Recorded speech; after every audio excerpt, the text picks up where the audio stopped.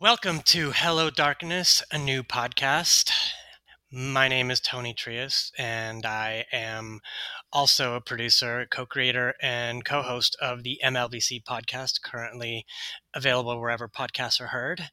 Joining me is my co host and friend, Shannon. Hi, I'm Shannon, and I am a celebrity obituary writer at the Daily Beast and have a background in research. So, together we kind of make up a dream team.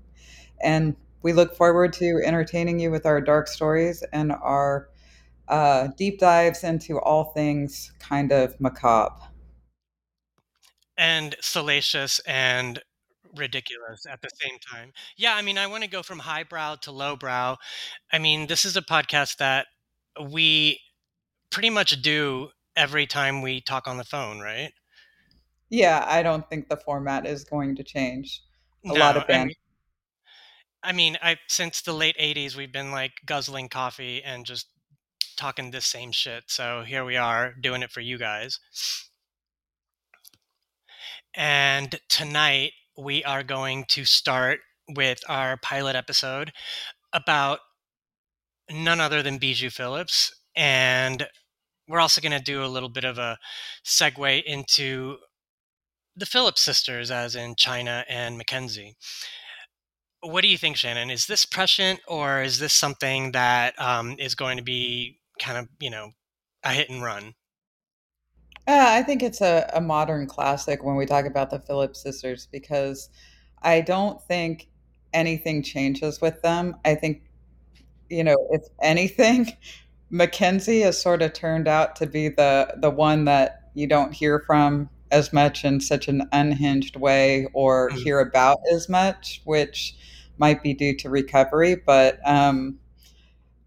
it's surprising given the whole history and where we're going to start and how we're going to go down this roster of really strange things that have happened that kind of, I think, stem from John Phillips, if I'm being completely honest. Yeah, absolutely. So my interest in all things Phillips started. Um, I think I was in eighth grade or a freshman in high school watching Joan Rivers' late night talk show, which was brilliant. And she had Michelle Phillips on, who was plugging her new memoir, California Dreamin'. And she was talking about how sexually reckless they were. She didn't shy away from talking about how many drugs they did. And also, she talked about how she was like the cool mom that, she had condoms in the bathroom for her daughter, and her daughter could come to her with anything, and that she was going to be a modern kind of mother, and she didn't really care what anybody thought. So as soon as I heard that, I went to whichever used bookstore I could find, and there were tons, like half price books, right? And I bought California Dreaming for like $1, and I read that thing in about an hour. It was chock full of craziness. I recommend that you go and get that as soon as you can. It's available for like a penny on Amazon, not sponsored. And, that was one story. It was great to read about Mama Cass. It was great to read about Michelle's upbringing. She had a kind of a crazy childhood. She was best friends with Tamar Hodel, who is the daughter of the man, Dr. Hodel, who was accused of being the Black Dahlia killer of all things. He lived in that beautiful home. Yeah, no, Was that's another deep dive. But do you remember on Franklin Avenue in LA? that how Yes, that house. That was Dr. Hodel's house. And Michelle would go over there as like a, young child and hang out with her friend Tamar or Tamar. And and that was one thing. I mean, recently when they were doing all the Black Dahlia, documentaries or, the, true crime docs, she would show up as a talking head to talk about her friend. And it was quite a horrifying story, which we can get into at some point. And also, Michelle was friends with Sue Lyon, who became Stanley Kubrick's Lolita, and she was, like a teen model, and she was encouraged to audition for the film, and her father said absolutely not. He was a single father; her mother had died, and for some reason, and this is kind of unclear, her father moved her, moved the family to Mexico City, and they lived abroad for many years. And she came back, and she was one of those young teen girls who, caught the fancy of older men, and eventually hooked up with a much older John Phillips, who left his wife and daughter Mackenzie to be with Michelle. He took her to New York. They started doing, some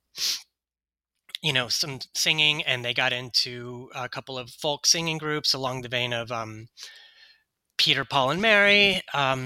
And they met Denny, long story short, but they met Denny Doherty and Cass Elliott, who was a waitress at one of these beatnik bars. And they created the Mamas and the Papas after they went to the Virgin Islands and lived there for a long while. I think Mackenzie went with them too. And they lived basically penniless, and who knows what went down. But he What? had that band beforehand, the Journeymen, Yeah, the that had Journeyman. done pretty well, and, I don't think she was part of that, right? It was No, just like, oh. she was part of the new Journeyman, which was the retooled version of that. But as she, Why is he just so uncreative? It's like the new Mamas and the Papas and the new Journeyman, like, he just sticks new in there. It's like the new Duran Duran, and you put a daughter in there. I know totally. And yeah, and so at this point, they come back to the United States, and they, along with Mama Cass, they hook up with Lou Adler, who became their producer, and the Mamas and the Papas were basically like a 2-year phenomenon. I mean, they put out their first album, had a bunch of hits, and broke up almost immediately, even though it felt like they were around for a long time. But, they were very prolific, and they kind of created a pop version of folk, which, wasn't really happening at the time. With a lot of harmonies, Yeah, with a lot of harmonies, you know? they kind of made it more accessible. It wasn't so much like a West Village thing. It was something that was on the radio along with, the Beach Boys and what have you. So, um, yeah, One Michelle thing I Phillips. think that needs to be said, is that Michelle Phillips was underage when she met John. I'm not sure exactly, uh, how old she was when they started doing it. So I think, the trend is going to kind of be very much that, and the tone of this entire episode is kind of talking about how predatory he was. And, Hmm. and I think it starts that what we know kind of starts with Michelle. Yeah, I agree with that. I mean, I thought it was kind of funny how her father was like vehemently against her auditioning for Lolita, but cut to a few years later, she was basically a pop star Lolita. I mean, she even kind of looked like that with like her straightened hair and these like rich hippie clothes, and John looked a lot older, even in his late 20s or early 30s, and yeah, and Michelle became a surrogate mother to Mackenzie, whose mother kind of sent her off to live with them. And, that's where we get into Mackenzie became a child actor. Michelle had Chynna Phillips, who was born in, I think, 1969, around the same time that Mama Cass had her child, Owen Elliott.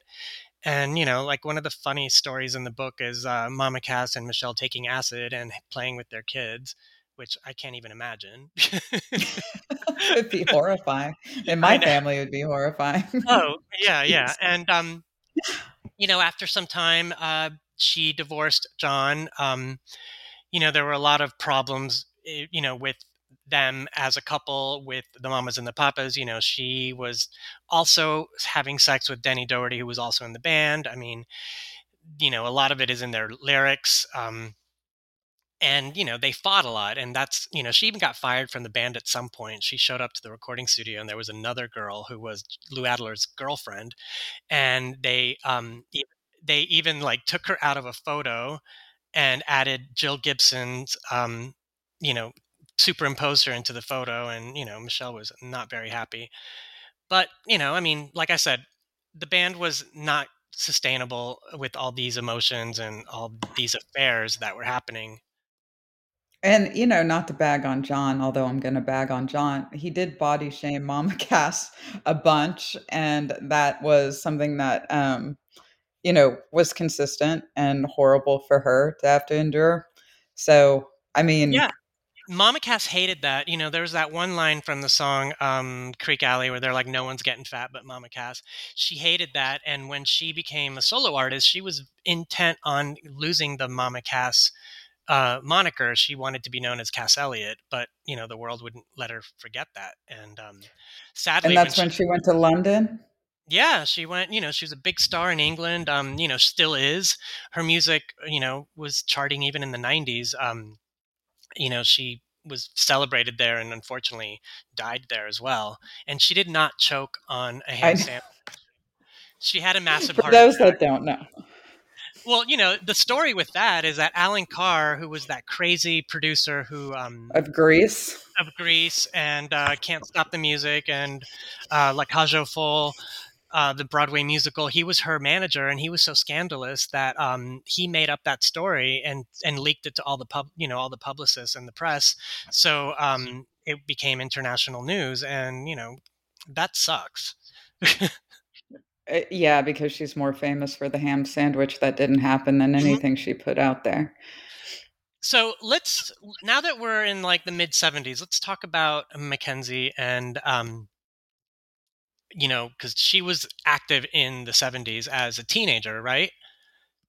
Yeah, my feeling about Mackenzie was, well, my first impressions back then were that the press had talked about her heroin addiction, and I kind of knew what that was from a film we had to watch at school of people shooting up to scare us from away from drugs. Hmm.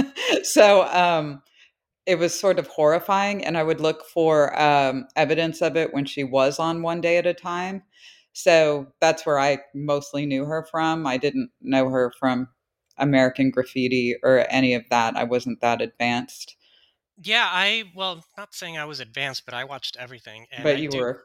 But I remember her, being the kid, and she was a kid. She was 12 years old when she made American Graffiti, and they shot that up in the Bay Area in San Francisco. And I guess I gathered from her book that she went up there unsupervised, and that she was not there with a parent or a guardian, and the cast was, you know, in their late teens, early 20s. I mean, I don't know how crazy it got with Cindy Williams and Ron Howard, but, I'm sure that Mackenzie found a way to get herself into trouble. But, she had a very prolific film career. She was in a film, I forget the name, with Alan Arkin and Sally Kellerman. She was also in the Go Ask Alice TV movie that was like an alarmist piece of work. If I can say anything about it, it was you remember that book. I mean, it was I'm like, still on, Sally Kellerman because I'm picturing her in that Alan Arkin movie where he keeps smelling his fingers going into the apartment. What was that called? oh wait, Do you have He works at a seafood restaurant and he really wants to get laid because he's in middle age and he's like, I don't know, Alan Arkin in his 40s. I don't I'm remember. gonna have to look it up because Well, she's very the sexy, but she has that gruff voice.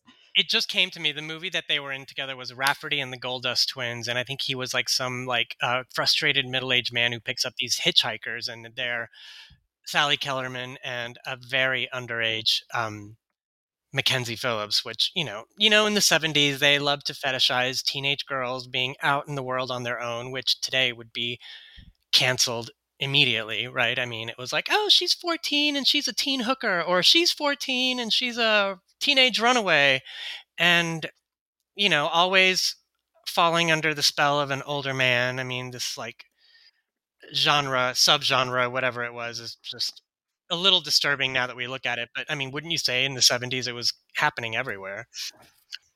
Oh yeah, I think fetishizing teenagers was kind of.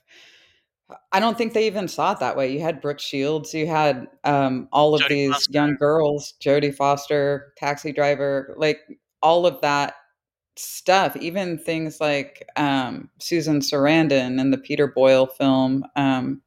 What's that film called? Joe. Joe. Yeah, Yeah, that's horrifying. I don't know that she was underage, but she was definitely young and yeah. definitely part of the counterculture that they were all scared of.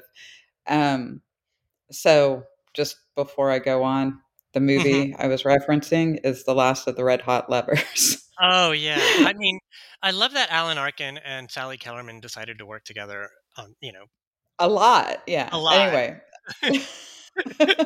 So, So yeah, okay, Mackenzie then became a cast regular on One Day at a Time, which became an immediate hit.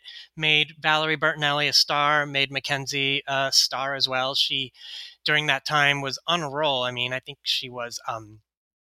she was dating a lot of musicians, a lot of music producers, even though she was like she was like 17 or 18. 14.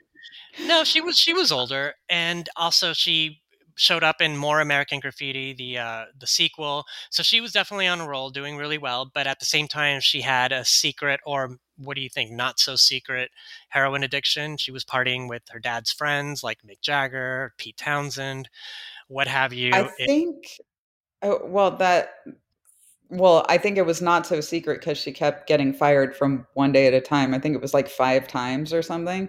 Yeah, So it was out there, and it was out there enough for me as a little kid to have come upon it. But um, I think the real tragedy there, and what I've kind of take away in some of the reading I've done, is it was almost like he got her started on drugs to take away the success she was having, or to at least control it. yeah. I Um, I think yeah, that makes a lot of sense. And like also it was on my radar in a weird way.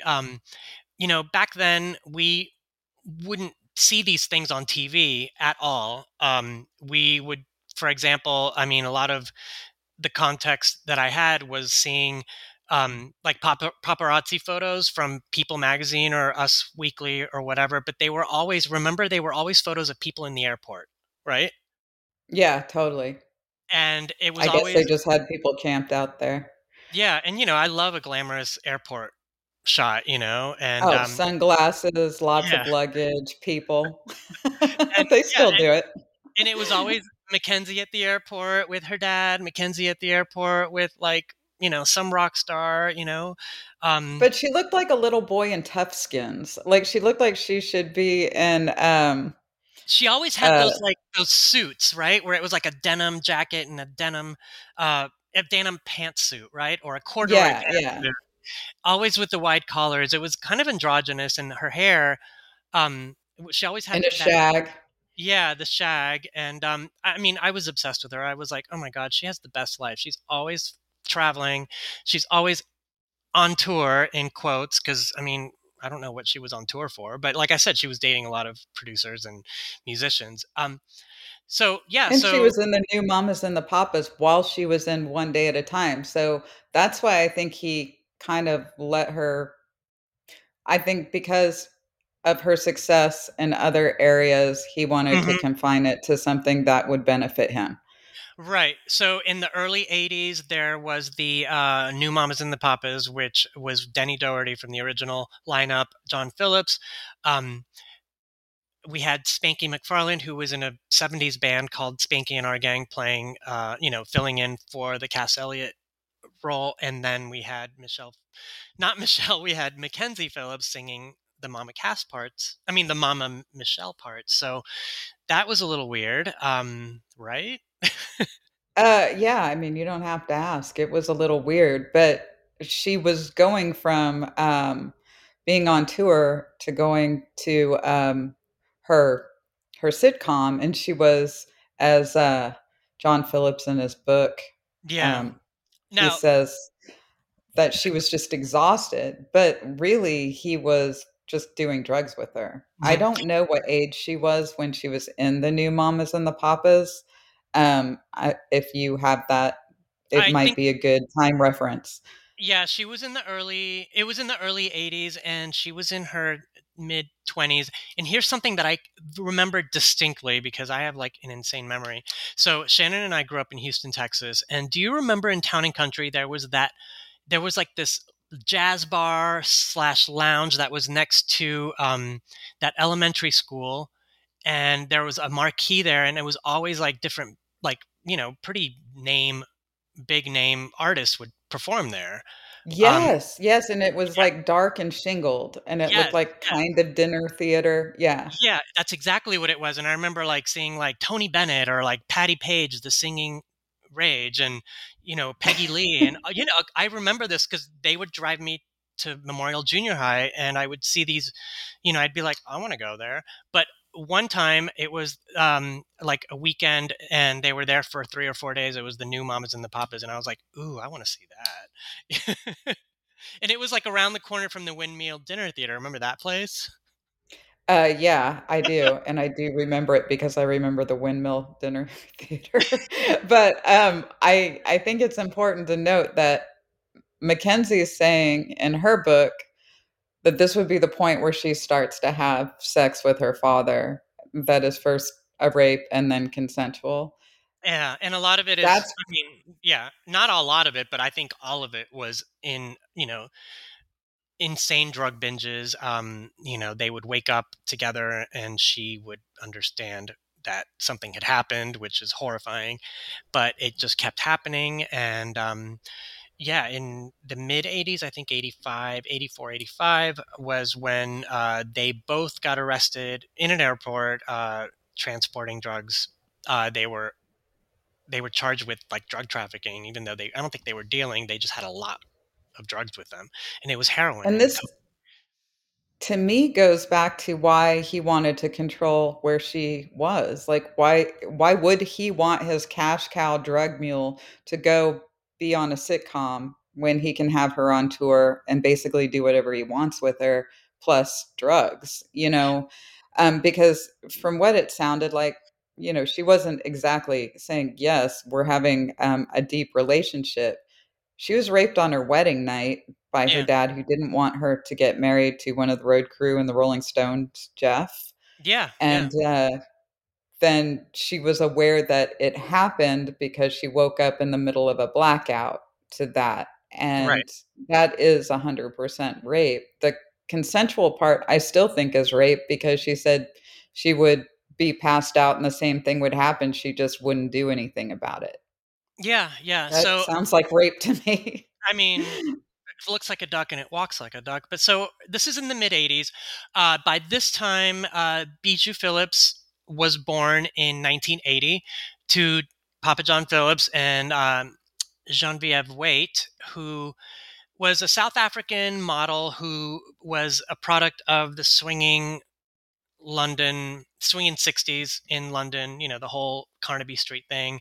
Um, she was in a film called Joanna that was directed by I forget his name, but the freak show who got lured to Hollywood to make Mario Breckenridge, that infamous X-rated movie for 20th Century Fox, which Jean-Pierre White was also in an uncredited role. And they were part of this counterculture, and that's where John Phillips met her. They married in 1970, and it was hello drugs, because they met and they just started having. They had a child immediately. Bijou's older brother, Tamerlane Phillips, Mackenzie's half brother, and China's half brother. But yeah, it was like a full on like collision. They were just doing drugs and behaving badly. Correct? Oh, I wasn't there, but yeah, from what I know, we kind of skipped over his marriage to Michelle. We touched on it, and then we skipped Yeah. over China's birth, but and went straight to Bijou, which is great because she's insanely interesting. But the I think what's kind of important here was that when right on the heels of Bijou's birth, Michelle Phillips had gone to reclaim Tamerlane, who was taken by John and Genevieve from his sister, who was basically fostering him out in California. So they Hmm. were arrested for basically child abduction, and then Bijou's born while they're awaiting trial. Right. So, and they're So strung out on drugs. yeah. So to fill in the blanks before we go any further, um, Michelle decided to rebrand herself as an actress, and she married Dennis. Yeah, no, in the early '70s, she married Dennis Dennis Quaid. Hopper. I mean, Is yeah, Dennis Hopper for like a second. Yeah, they were married for about a week, and God only knows what happened in that week that made her decide to like divorce him. Um, and then she had very high profile relationships, like live in relationships, according to China, with Warren Beatty and Jack Nicholson. She, goes into length about how, these were men in her life as she grew up because her father was absent. She didn't have a relationship with Mackenzie in At her this early point. at this point. Um, these relationships with her sisters would be reinforced in the '80s as a result of her seeking them out, and also Michelle having to intervene with all these children that were not being cared for, And not hers, not not her hers. responsibility. I think Mhm. it speaks to what a caring person. I mean, I think Michelle is probably flawed in a lot of ways in judgment, but we all have bad judgment when it comes to affairs of Yeah, the heart. So, um, no fault there, but she turns out to be a pretty good person. She raises China well. China's the one that's kind of raised like a debutante, even though China has some, of her own issues down the road, you don't see the kind of just massive, just sexual confusion that you see in the two that were raised by John. no, no, and she was also, we should say it. She was also a surrogate mother to Owen Elliott, who was Mama Cass's orphan daughter. Um, yeah, it goes I feel like Michelle was a good mother to China. She was very open with her. Um, China went through drug addiction and she was a wild teenager, but she kind of got it all out of her system by the time she was 18. She went to rehab, she went into recovery and wrote Hold On as a result of her experiences. So, there's a lot to be said about getting that shit out of your system before you turn 21.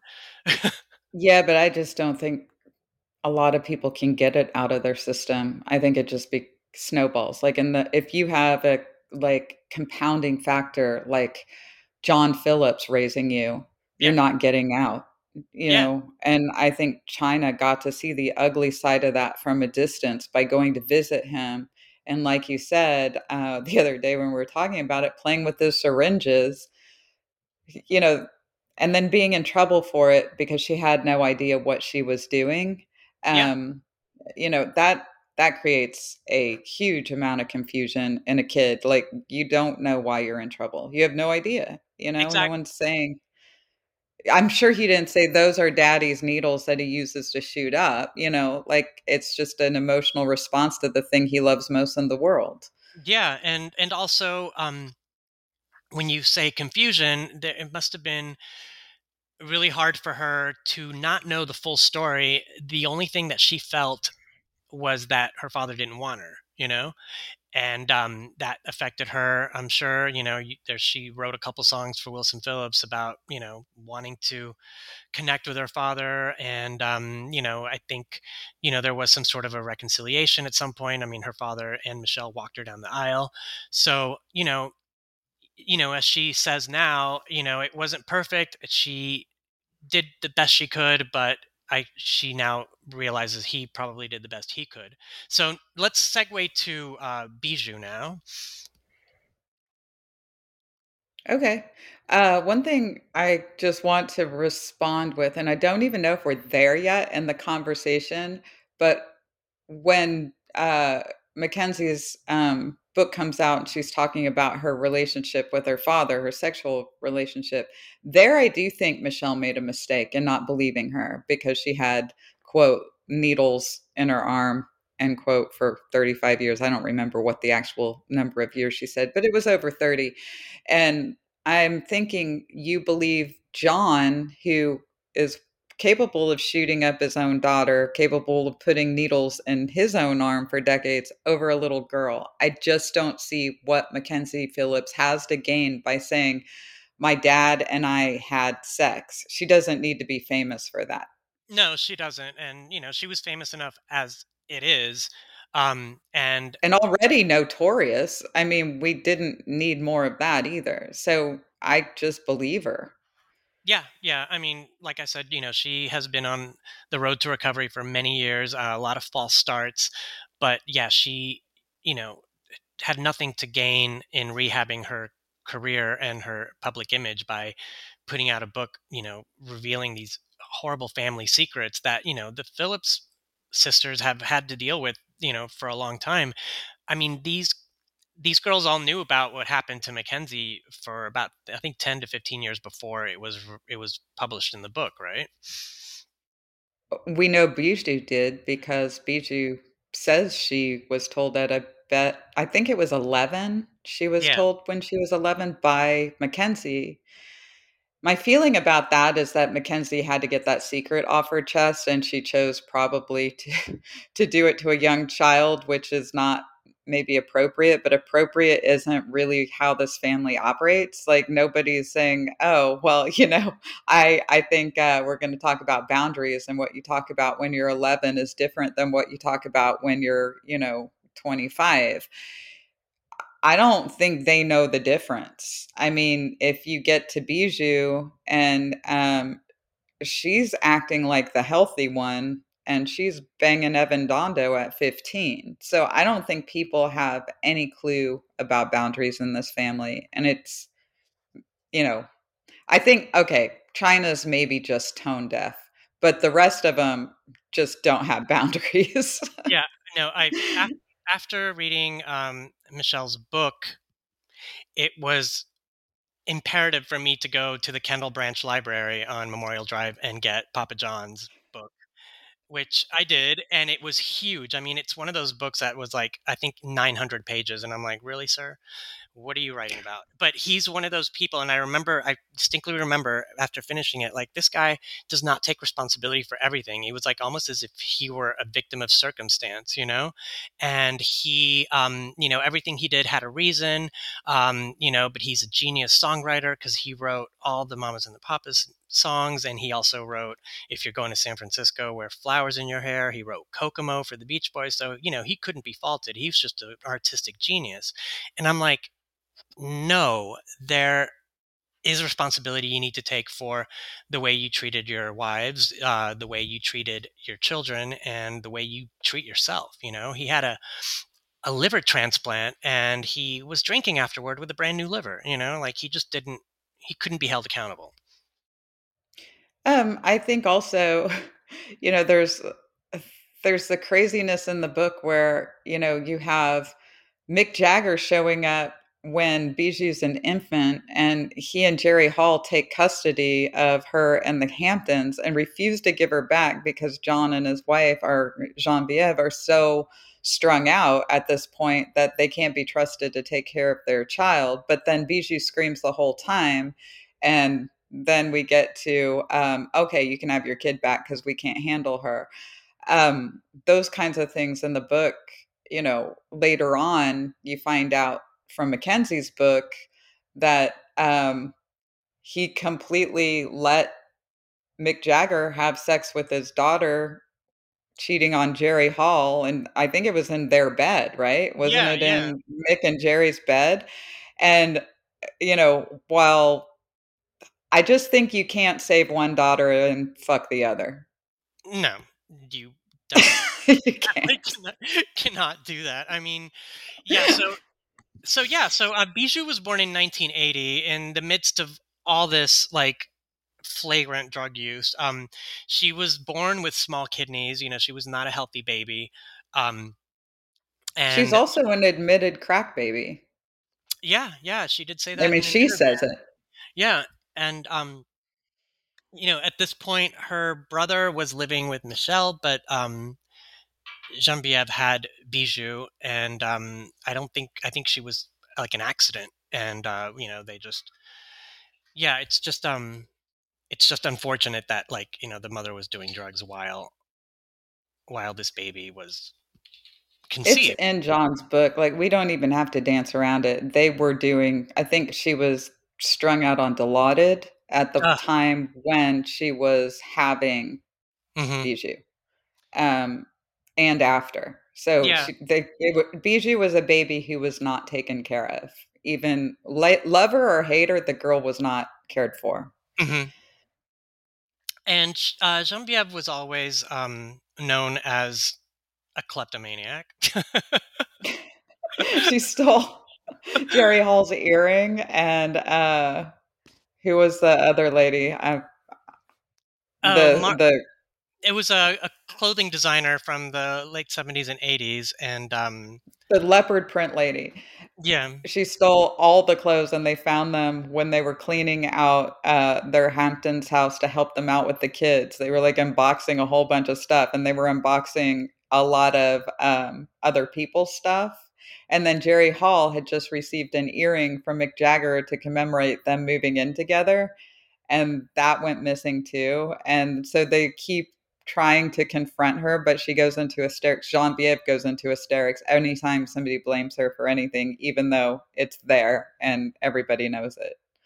well, So Mick is kind of dancing around. Yeah, I'd like to have my wife's earring back, but uh, I would love to be a fly on the wall when Jerry Hall, with that thick Texas accent, is screaming at everybody about her stuff and the kid. And hi, and I'm she's Jerry so Hall. tall.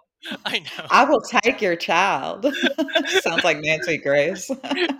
Flipping that hair, like, hi, I'm Jerry Hall. But God, she was gorgeous though. she still is. God bless her. She just divorced Rupert Murdoch and is just swimming I in money. know. I Um, mean, why marry him? She had the Mick Jagger money. She didn't mhm. need it. She didn't need it. So yeah, in the 80s, Bijou was, in quotes, a foster child. She went to live with a family in Connecticut. Um, The Derry family, Derry. That's their name. yeah, and she had I guess they were getting money from her parents, so she could live with them because, you know, that's, She had rich person foster care. She didn't have group home foster care. She was, like you said, riding horses and, yeah, being involved.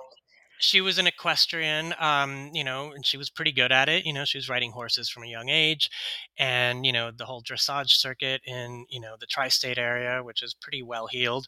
Also, she did say in one interview that she would see her mother periodically. Her mother would come and see her, and this kind of broke my heart that Bijou would scream and cry when her mother would leave, and they would have to pry her away from the door. I mean, I can recall I feelings like get that. that. Yeah, I can totally get that, and that had to have a big effect on her when she's you know, not sure where she belongs, and these adults are kind of just coming in and out of her life, and her sisters are on opposite coasts and I'm not, much older.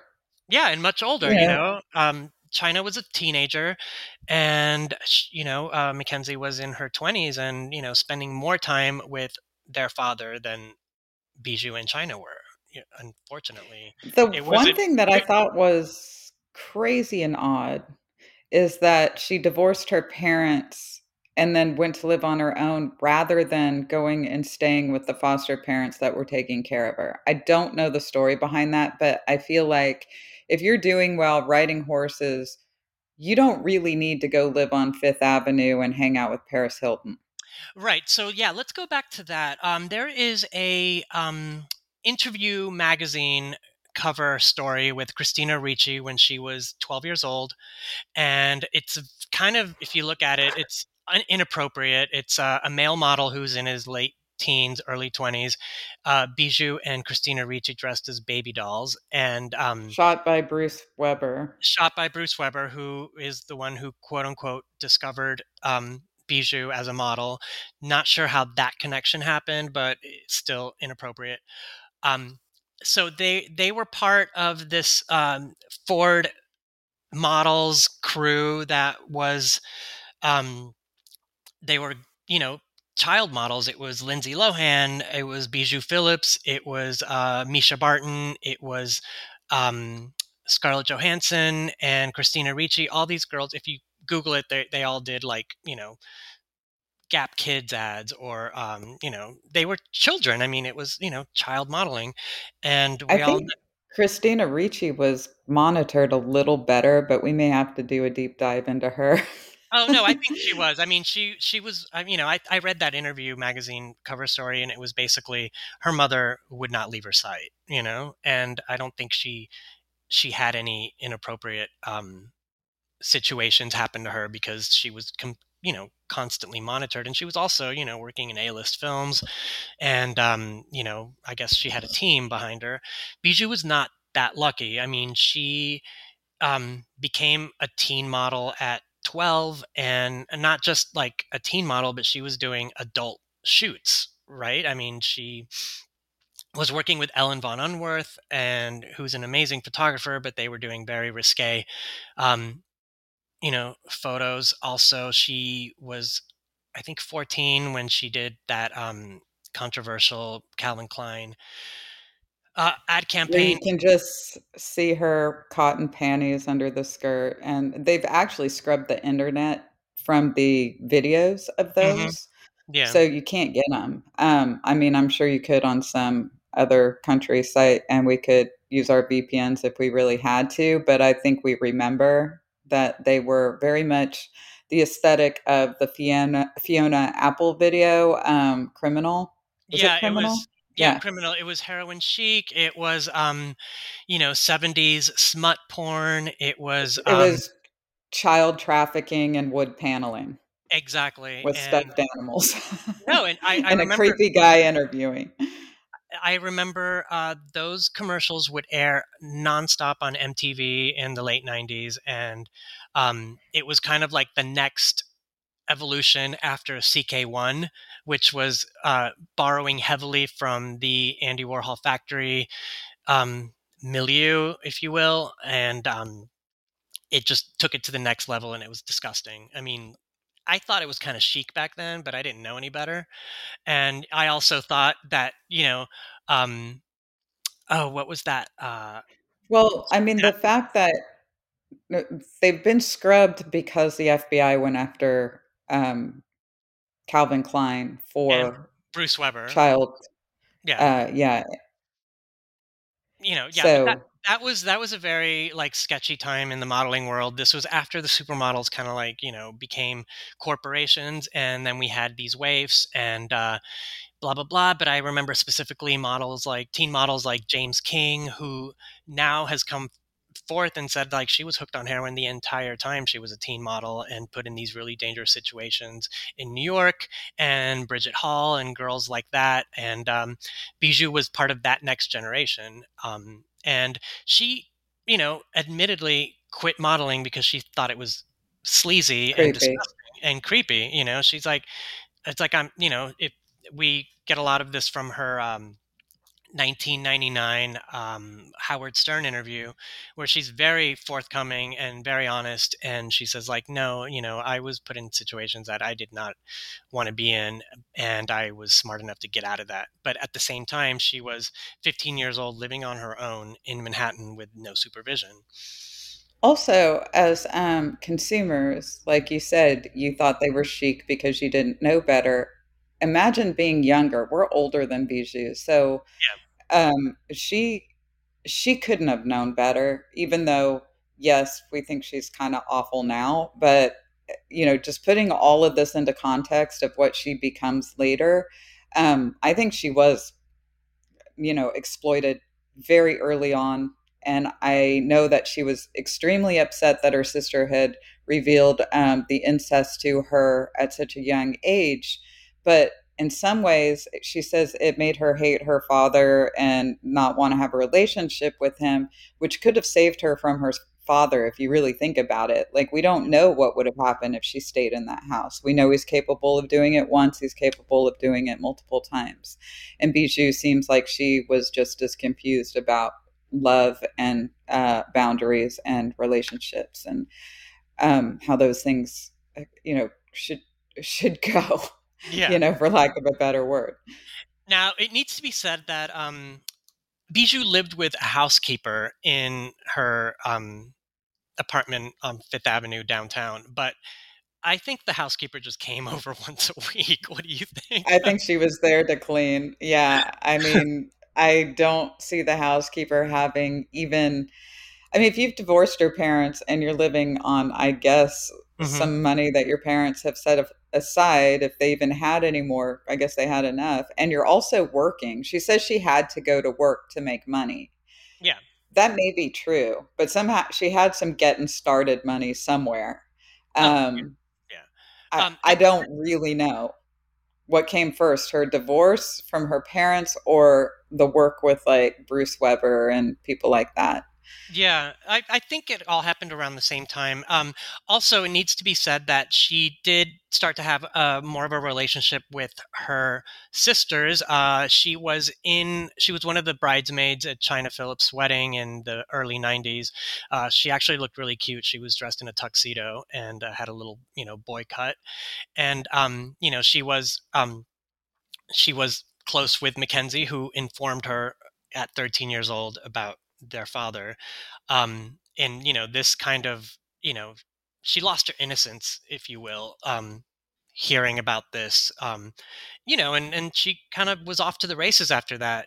She became part of the toxic, um, so they call her, sometimes they call her, she's referred to as a socialite in New York. I mean, I don't know if that's the right word, but she was, the same age and partying with Paris and Nikki Hilton, who were, they were sneaking out of their parents' apartment in the Waldorf Astoria to go to these clubs and hook up with older men.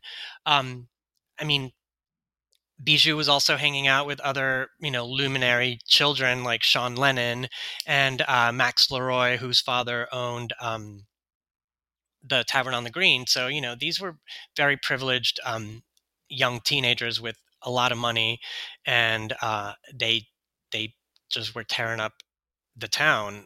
But I mean, and, I think, after we had the big six supermodels, you had the socialites, and that whole New York scene was kind of just as big.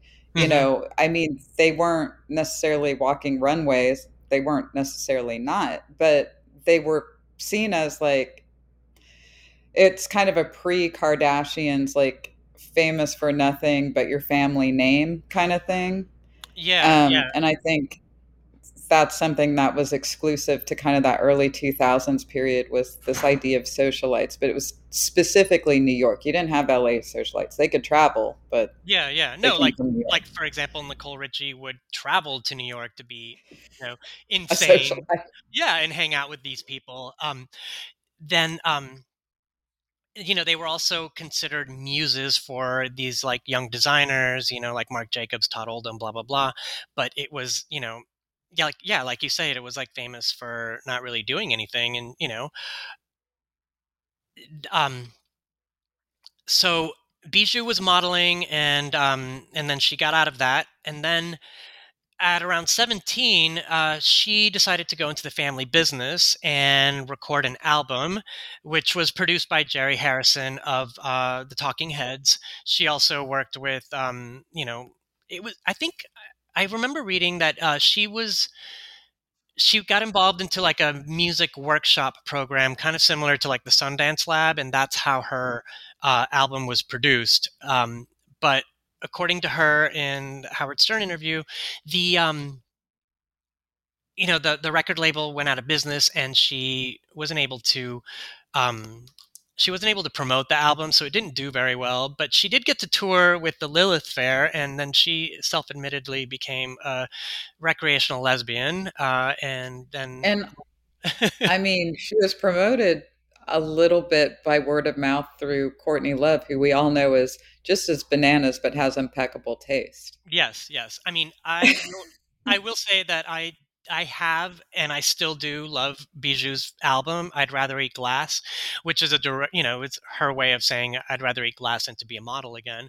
But I mean, I think it's really good. I mean, she has a great voice, just like her two sisters do. They did inherit artistry. However, a lot of it is misguided, wouldn't you say?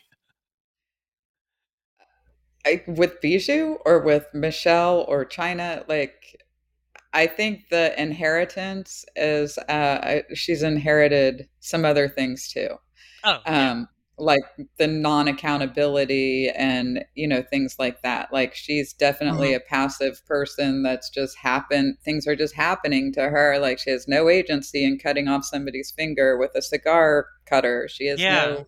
no, that just kind of came about, and it was funny, haha. And disfiguring people is funny. Bullying people is funny, and she's never saying, I'm actually deeply sorry. She's like, I don't remember a lot from that time. So if I hurt you, this is referring to Danny. Yeah.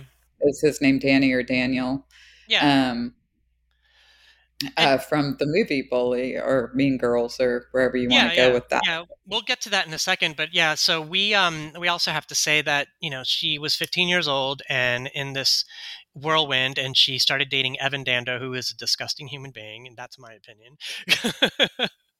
And I, he was kind of no like argument. he was kind of like a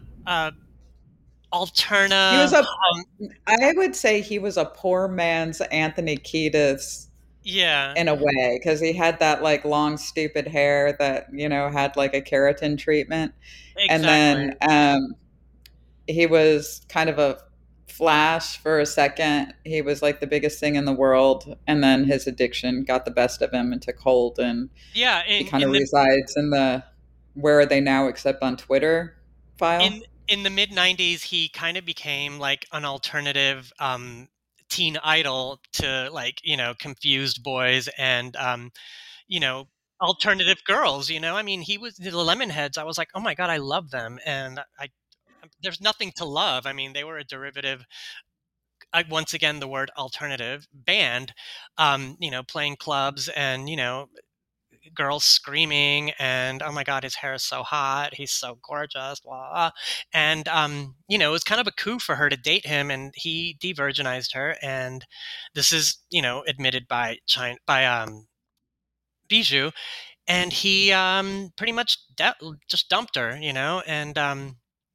yeah, like He you say, broke her heart. he broke her heart, She's very clear about like not understanding the dynamic there.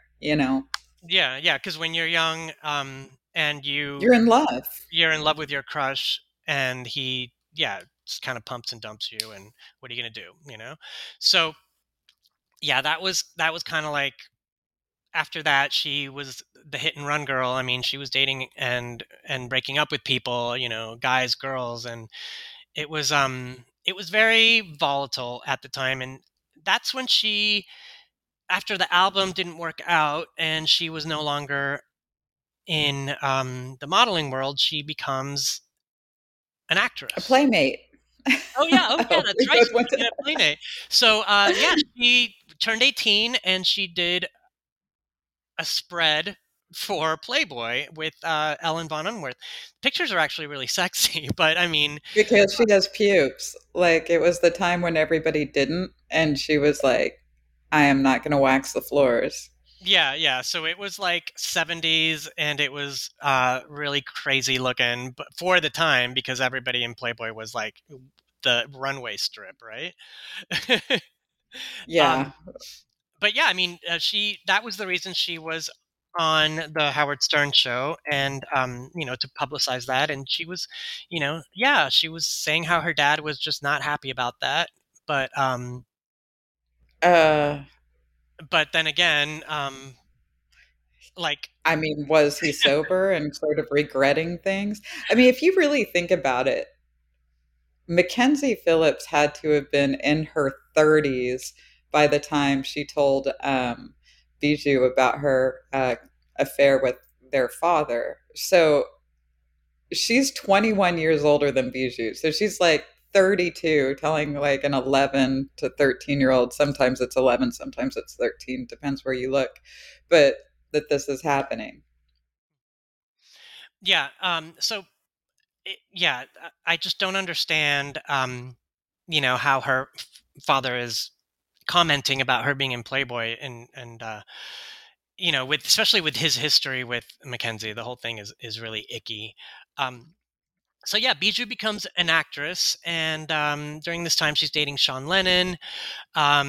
She's in several love triangles with Sean and Max Leroy and other, luminary, quote unquote, socialites. She's kind of like cutting a path through New York City, running around like a crazy person. Um, doing independent films. She was in black and white, basically playing herself. She ended up in Hostel Part 2 and Bully, which famously was directed by Larry Clark, another inappropriate father figure. And he, it was a very sexually explicit film, very violent, about a true crime story where a bunch of kids kill a guy who bullied them. Uh, During the filming, it came out that she was abusive to the entire cast, most notably Daniel Frances, who was famously also in Mean Girls. This is another one of those situations where she said, "I didn't know it happened. I was on drugs." Blah blah blah. But another actress that she worked with around that time, Heather Matarazzo, had the same experience.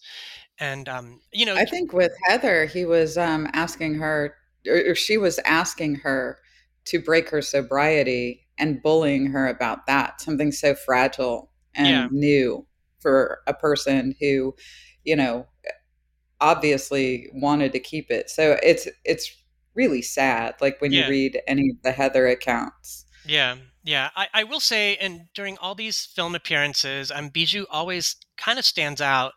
I thought probably the best work she did was as one of the groupies in Almost Famous. She was once again playing herself. Knew how to do it.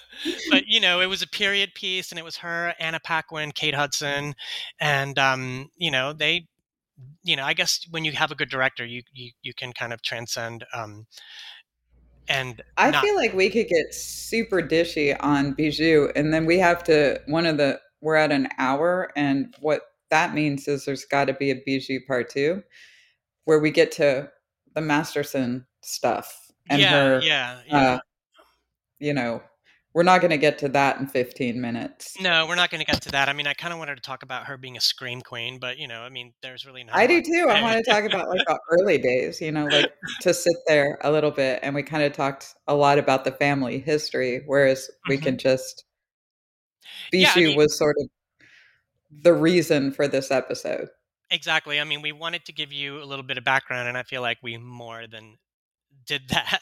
delivered. um, yeah, in the early 2000s, I was like a notorious consumer of anything Bijou Phillips. So anytime she did another B movie, I was like trying to find it somewhere. Um, And you were always comparing me to your little muses because you had your own too. So it was like if this one's skinny or if this one has big boobs, it's like I can't be all things Tony. I know, I know. And I thought Bijou was just going to be the next big thing until she became a Scientologist. She met Danny Masterson in as early as 2004, and that was that. After that, she kind of slowed down her career, and became a mother. She also became ill from kidney disease, and which we'll get into that in the next episode. But yeah, this was a very prolific time for her from 1999 until about 2009. Even having weird run-ins with Aaliyah where they're all in a big bed, the rapper Aaliyah, with who's in that bed, Jay-Z, P or is she just Diddy. in yeah, out in the Hamptons, which was surprising to me that she ran with that crew too. But you said that probably was from the filming of Black and White. Yeah, during the filming of Black and White, Bijou and Robert Downey Jr. and Brooke Shields and Elijah Wood, all starred in this film, and the director James Toback, who is also very problematic and has been canceled since.